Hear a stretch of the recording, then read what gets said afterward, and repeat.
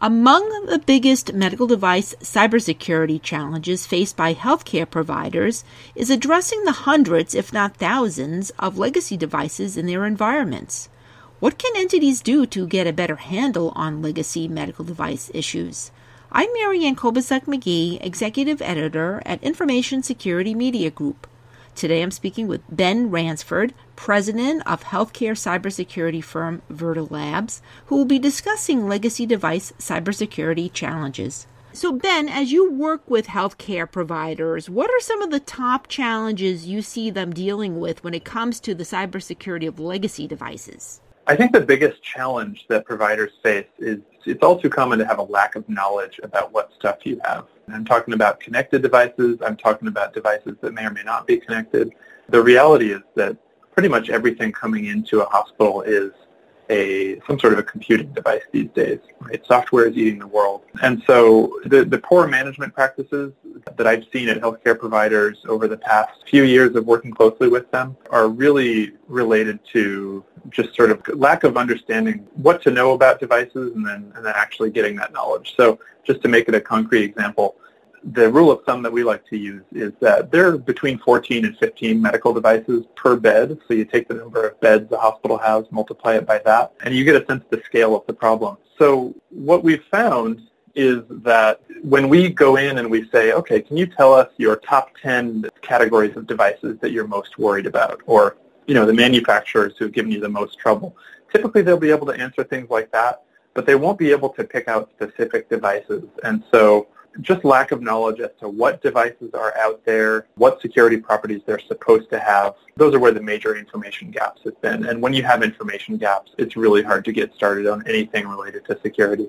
So Ben, when it comes to inventory and asset management issues, why is that such a problem with medical devices, older medical devices? Is it a matter of organizations having acquired or being merged with other organizations, people bringing things in that other doctors may not know about or don't have official approval to use, but they're still being used? What are some of those issues? Those are very astute points. I think the biggest problems that really allow healthcare providers to shoot themselves in the foot are people problems. And so the things you mentioned, so for example, devices just come on, they appear, these Martian devices come out of nowhere and appear on a network, or suddenly they develop a problem that surfaces to the security team and nobody's ever heard of this thing before. That's a major problem. Additionally, I think probably the biggest problem that is really, really painful to see is when the clinical and the IT folks don't work together. I think culturally there's sometimes kind of a mismatch. We might see the clinical people thinking that the IT people have no idea about the workflow that's involved in care of patients. And then the IT people might think that the clinical people are sort of clueless when it comes to computers.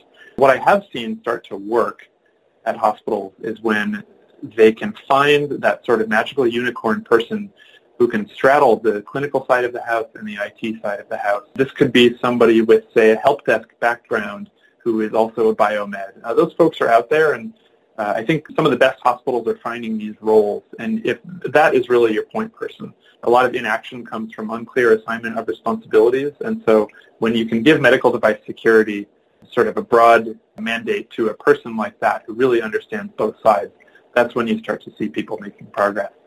So Ben, when it comes to processes or technologies or other tools that entities can use to improve some of these legacy device management issues, including identifying or discovering medical devices in their environments and then knowing what's needed to keep them secure, any suggestions? Yeah, pretty much every framework you read related to security starts at inventory, and there are some shortcuts that are legitimate shortcuts to take. So, for example, you can use some open source tools. We just released one to plug our own at vertalabs.com. It links to GitHub, and this is free and open source software that does discovery and identification of medical devices. It's not 100% perfect because legacy devices are really terrible at identifying themselves. In fact, we as an industry have done a pretty poor job of making things that are easy to manage, but at least it gets you started.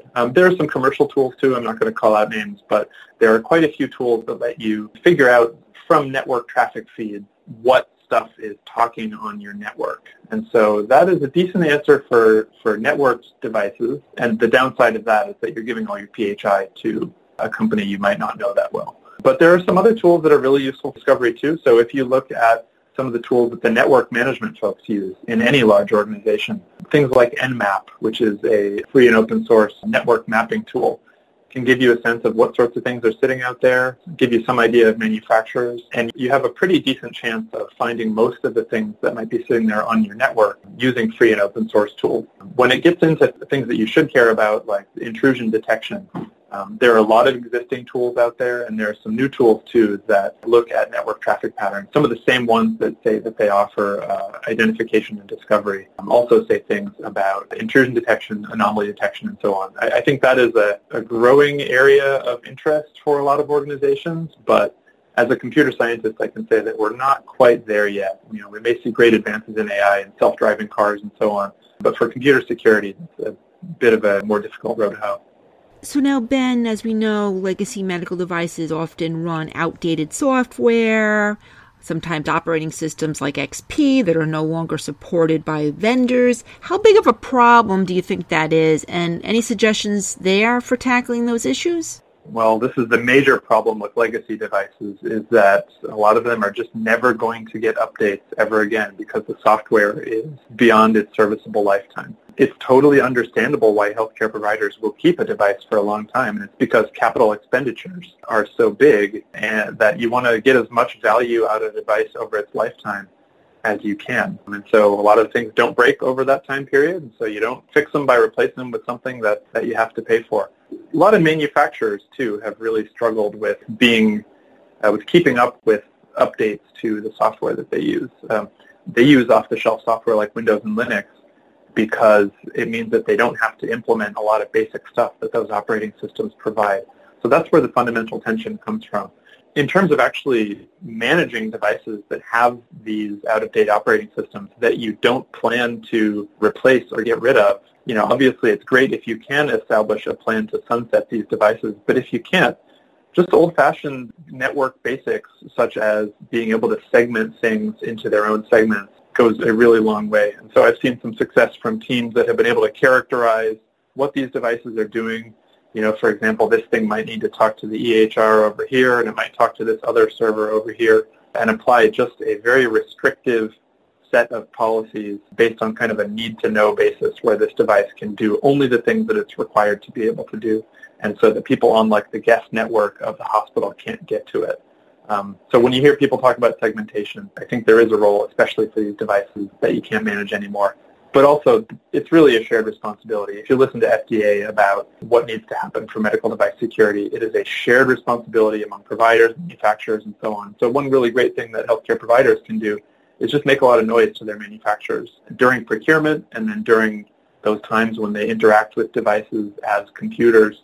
They need to be able to needle manufacturers, and manufacturers need to respond and say, yes, this is our plan to upgrade this device's operating system, and for this one that's no longer supported, here is a good replacement, and crucially, let's give you a deal on a new device because we got you into this legacy device mess. We can help you get out. I don't know if that'll actually happen because everything's so motivated by profit, but what I'd love to see is for some sort of alternative upgrade path for devices so that the healthcare providers don't think that they need to spend the entire price of a new device to replace an old one. We'll see. That may happen in 2019. I'll keep my fingers crossed. And finally, Ben, briefly looking ahead to this year, any top predictions about the state of medical device cybersecurity, especially when it comes to potential advances? So I think that we're seeing more guidance, which is really good. This is ultimately an industry. All of healthcare, both on the device side and on the health delivery organization side, are driven by regulation and by guidance. And so really good news to see the HHS documents that were released, and really great to see FDA continuing to kind of refine their guidance for manufacturers. Now, what I hear is that these things are not quite specific enough. So what I'm looking for in 2019 is more specificity and a lot more involvement from the stakeholders, and that means things like public comment, and just going and talking about these things. It's really encouraging, too, to see events like the Biohacking Village at DEF CON where people can get together with hackers and regulators and device manufacturers and HDOs all at once. That's really cool to see. Another thing I should say that I think will happen in 2019 is that we'll start to see some consolidation among companies that are talking about medical device security. There are now a lot of startups, and I'm seeing a lot of confusion among hospitals and hospital systems around what they should do and which startups they should buy from. And so sometimes we see these five-way shootouts among providers of software for medical device security.